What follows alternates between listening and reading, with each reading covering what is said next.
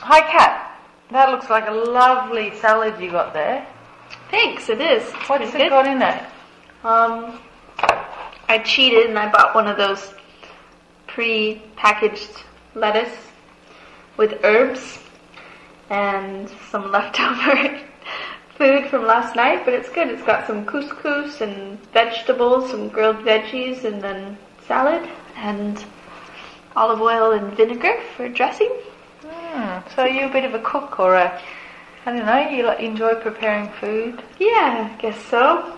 I wouldn't call myself a cook, but I enjoy eating well. Okay, so do you go out much to eat, or you kind of stay at home? Or I can't afford it right now, but I wouldn't mind going out every now and then.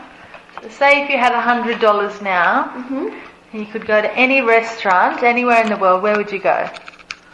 I would go for very expensive sushi. I think something good. And anything else? What about for dessert? I don't know. One of those fancy restaurants and buy a $20 dessert or something like that. If there is such a thing, I don't even know. Like one of those Creme brulee. That's one of my favorites. What's creme brulee?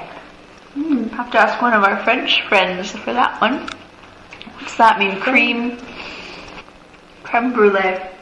I don't know. It's good though. Is it ice creamy or creamy? It's got what is it? It's that dish. It's a custard with and they put the heat, a hot, like a flare gun. Oh no, what is it?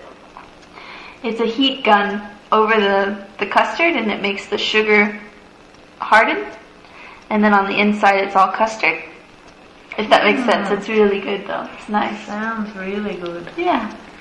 Oh, so you'll have to meet yourself a Frenchman and get him in the kitchen. Yeah, I have to find one in the kitchen. Oh, well, good luck. Thanks. Thanks for talking to us. Yeah, we'll see you next time. Cheers.